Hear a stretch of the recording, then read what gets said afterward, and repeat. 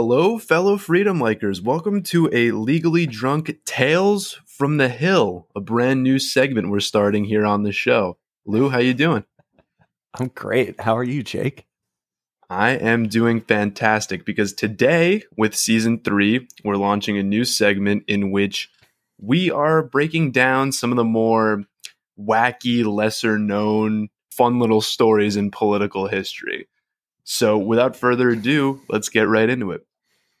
Let's wind the clocks back to December 2nd, 1828. Our fledgling little republic has just elected a brand new president, Mr. Andrew Jackson. My favorite. What do you know about Andrew Jackson? Oh, too much. Too much. You're not wrong. He's the woat. Job sucking sound. Well, you might change your tune a little bit on him today. We'll see how it goes. I initially started reading the story not liking Jackson, and then I kind of ended up liking him more towards the end. But we'll see. We'll see how it happens. We'll see how it goes. So, does the term spoils system mean anything to you? Yes. To the victor comes the spoils. It turns out Andrew Jackson was a big fan of this philosophy. Instead of appointing qualified government officials to cabinet positions, he appointed a series of toadies, cronies, and yes-men. One of those yes-men was a young man named John Eaton, who served as Jackson's Secretary of War. Eaton was actually a promising young senator from Tennessee. He was only 28 years old, which is interesting because A, it makes him the youngest senator in U.S. history, and B, this is because the Constitution requires you to be 30 years old to serve in the Senate. How did that happen? So I looked into it because I was also curious, and it turns out that back then, people just lied about their age constantly. But there is a possibility that he actually was 31. His biographer puts his age at 31, obviously being born 3 years prior to his reported date of birth. So we don't know the answer, but it's kind of assumed he just lied about his age. Serving as Jackson's Secretary of War, Eaton's loyalty to the man was more or less undying. This is because Eaton served under Jackson during the War of 1812 in several positions, and he, like many Americans, grew to worship Old Hickory. But before we go any further with Eaton himself, it's important that we talk about the Jackson White House. As you might recall, the White House itself was burned down during the War of 1812. We're only about a decade removed from that at this point, and each successive president contributed to rebuilding the White House. The problem was each president would build the White House in their own style or their own likeness, which led to clashing decor almost everywhere. Jackson's predecessor and hated rival John Quincy Adams rebuilt several massive wings onto the White House, including a lot of more iconic rooms such as the Lincoln bedroom. Not wishing to be outdone, Jackson himself ordered the finest, most ornate decor to be placed all over the White House. This included the finest silk curtains, the finest gold-plated china, and the finest paintings to be flown in from around the world. This led the White House to look much more like Versailles than the American seat of political power. However, the resemblance to Versailles wasn't just visual. It was also baked into the social structure of the Jackson White House. So one interesting thing about Jackson is that he was a widow. So there was no official first lady. So back then, the first lady had, I guess, kind of de facto duties in which they had to serve as the official hostess of the White House because there wasn't this like wide array of servants, I suppose.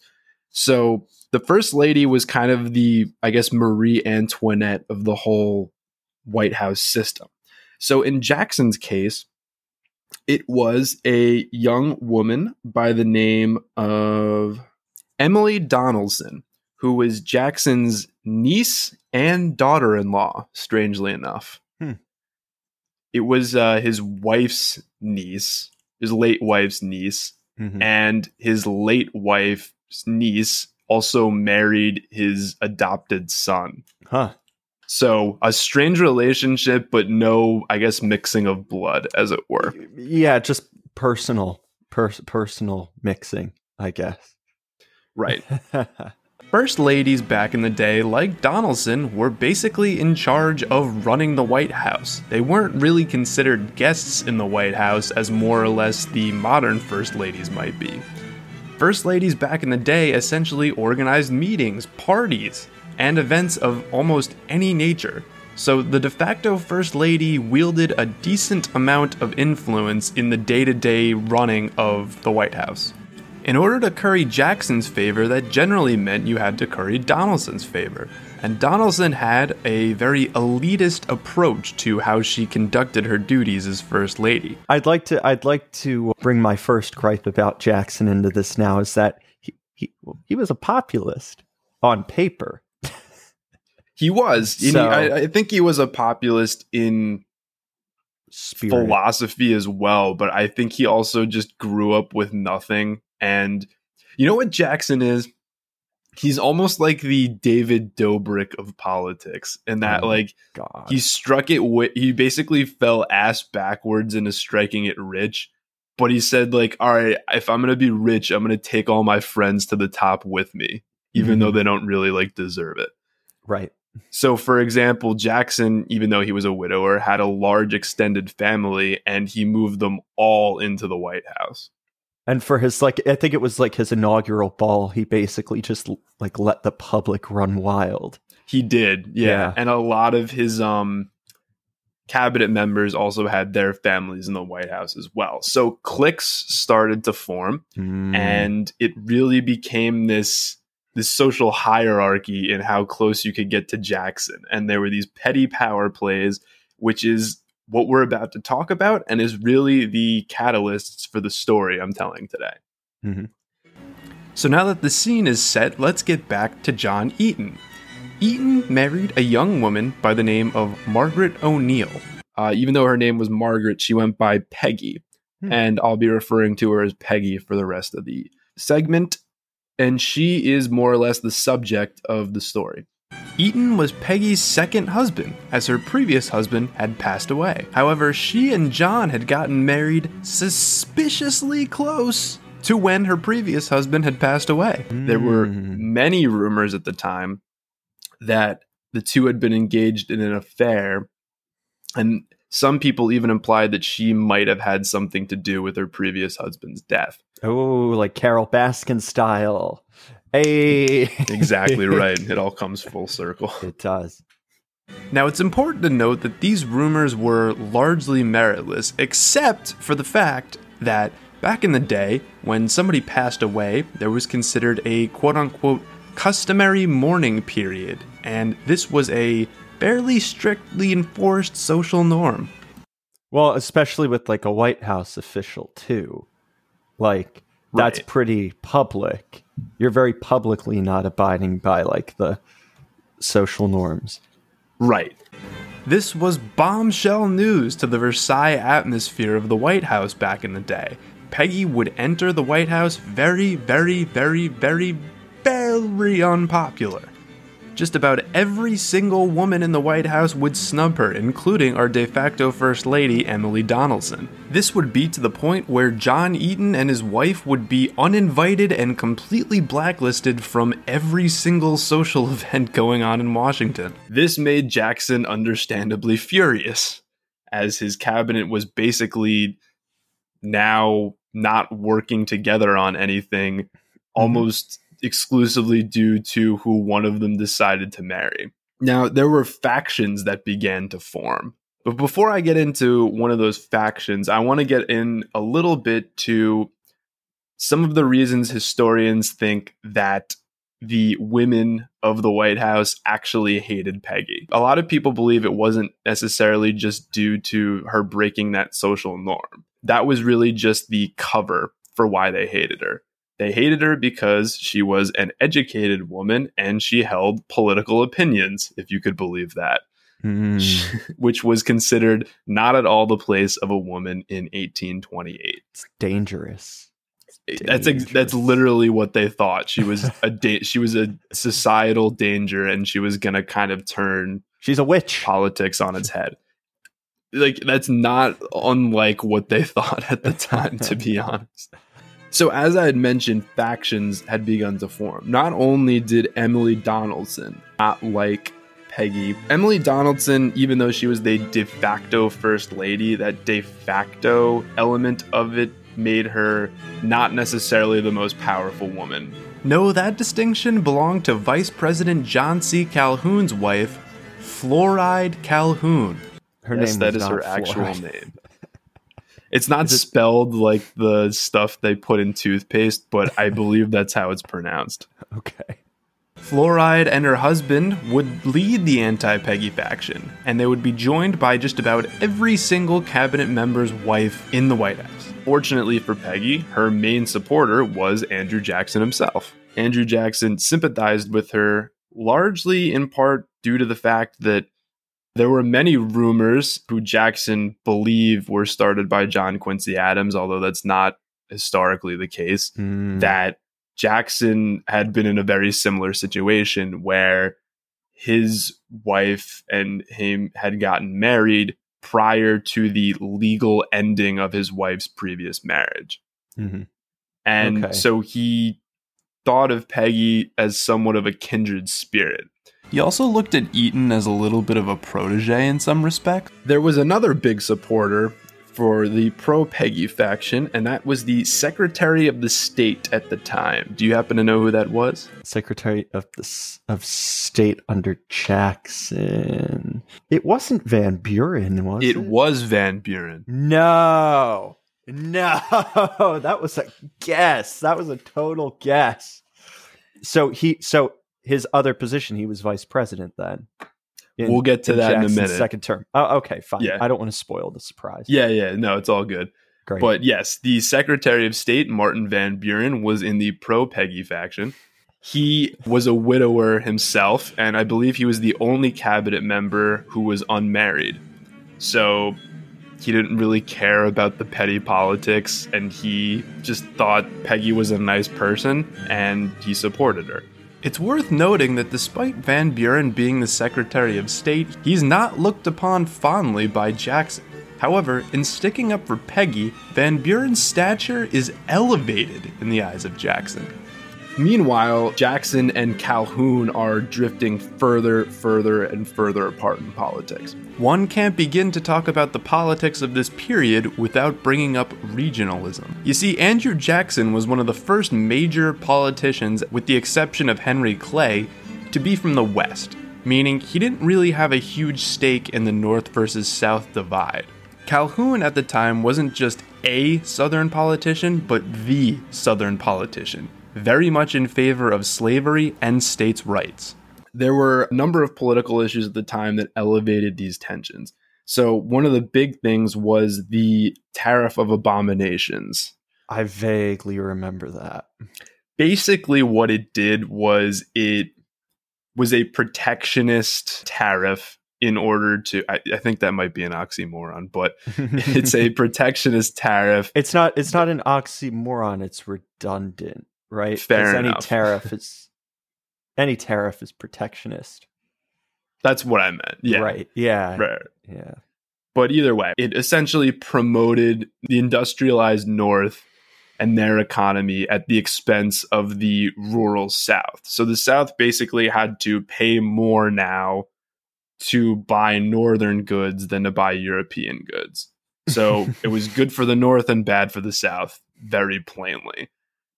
So Jackson was kind of supposed to be a neutral arbiter between the two and not really have a stake in it. But Calhoun fought Jackson vehemently on this because it was bad for the South. They also butted heads over the nullification crisis that resulted from the Tariff of Abominations, if you remember that one. Yes. Isn't that just where states started ignoring the law?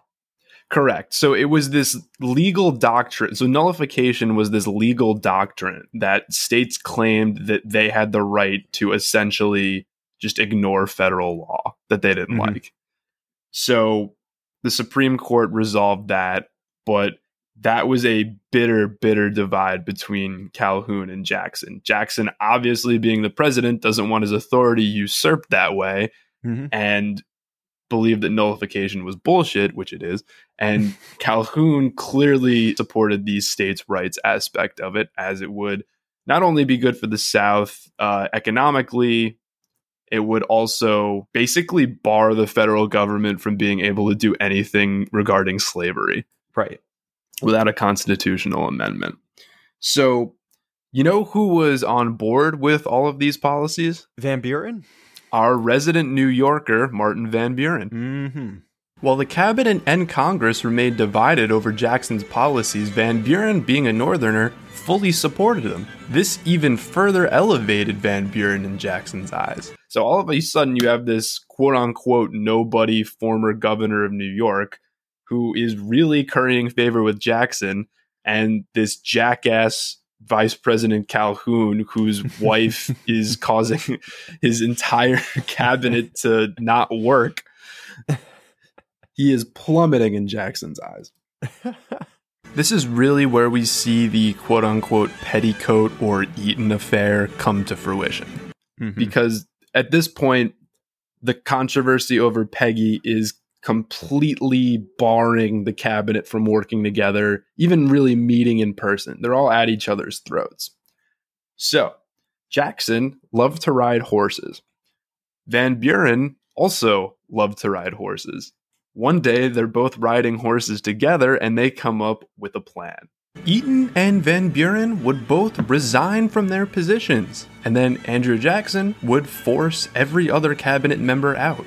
Those who were in the pro-Peggy camp would be given cushy new positions.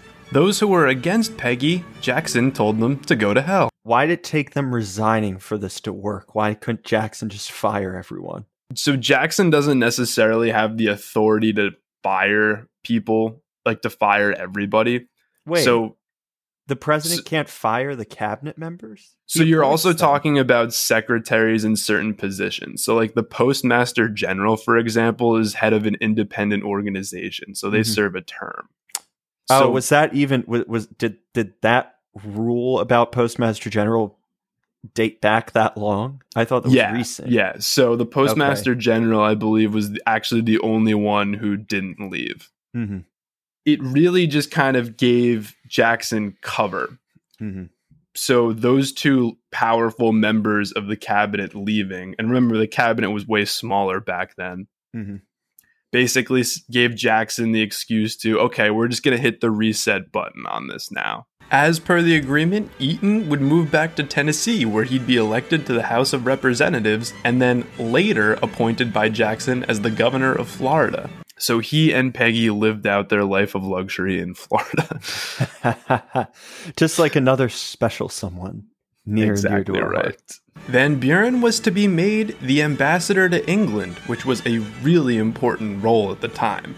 However, this required confirmation by the Senate, a Senate that was divided right down the middle on the issue. So much so that when it came time to vote, it resulted in a tie. When there's a 50-50 tie in the Senate, dude, what happens? The vice president is the tiebreaker. Mr. John C. Calhoun. And what does he do? He votes against Van Buren. His own vice president. One last middle finger to Jackson. But people, the whole thing completely backfired. Wait, was that still like during the time when the runner-up it was not vice president, and so Calhoun didn't necessarily have a vested interest in like being nice to Jackson? I thought it was not. So remember then Jackson would have been JQA's vice president. And JQA in turn would have been Jackson's vice president. Mm-hmm. And that's also going to be confirmed by the next thing I'm about to tell you in a minute.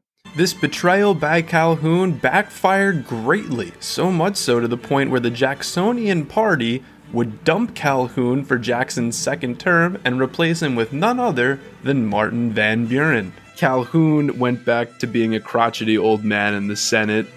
I think he beat someone up with his cane at one point on the Senate floor. Was it he who beat Charles Sumner over slavery, or was that someone else? I think it was him, but I'm not positive. Okay. Gotta jump in quickly just so we can clear Calhoun's name. No, it was Preston Brooks who leads Sumner. Preston Brooks. See, so that tracks more because Preston Brooks was younger. And I was thinking, like, why would a crotchety old man, like, beat the shit out of another senator? Well, to me, I was always told that he did it with a cane. So the old man thing kind of tracked with me there. Right. Now that makes sense. Calhoun would remain in the Senate a bitter old man, and Van Buren would not only ascend to the vice presidency for Jackson's second term, Jackson was so popular, he was able to play kingmaker and make Van Buren the president in 1836. To Van Buren, he was the 8th president. Oh man, that backfired. All this because Van Buren stuck up for a lady against a group of petty jerks. That's pretty cool. So that's the story of how one guy marrying a questionably promiscuous woman who probably wasn't promiscuous, but rather just was an educated person holding political opinions and thus flouting society's conventions, catapulted Martin Van Buren from being kind of a nobody in the cabinet all the way to Jackson's right-hand man and all the way to the eventual presidency, which he would only serve one term and get smoked because he doesn't know how to manage an economy. Like another thing that when I read this story wasn't really touched on that kind of butterfly effect changes history here. The Democratic Party, as I mentioned a couple points, was really the party of Jackson. So once Jackson left, there was really a question of what was going to happen. It was Van Buren who galvanized the Democratic Party into an actual political force with ideology. Mm-hmm. So who knows what happens there if Ayton doesn't marry Peggy? It's interesting, too, because Van Buren was from New York. Mm-hmm. And I feel like the Democrats, I mean, it wasn't quite as, I think the political parties weren't like quite as tribal as they are today, but like to an extent, I would have felt like a New Yorker, like really galvanizing a party that at the time was known for being so pro-slavery is a bit odd. So it's almost weird to say, but the slavery divide in like the 1830s, like obviously it existed, but it wasn't as stark as it would become until in like the 1850s when you'd see the Republicans start forming. So it was really a lot of the divide was one just over Jackson himself. He was that divisive a figure. You had literally a pro-Jackson and anti-Jackson party. And the other divide was really over protectionism and economics, which kind of go hand in hand. Mm-hmm. So Jackson's big thing was wanting to destroy the bank, which he did. And because of the Panic of 1837, everyone's like, oh shit, that was a horrible idea. What do we do now? Oh man. I mean, without getting on too much of a tangent, Jackson abolished the National Bank. Mm-hmm.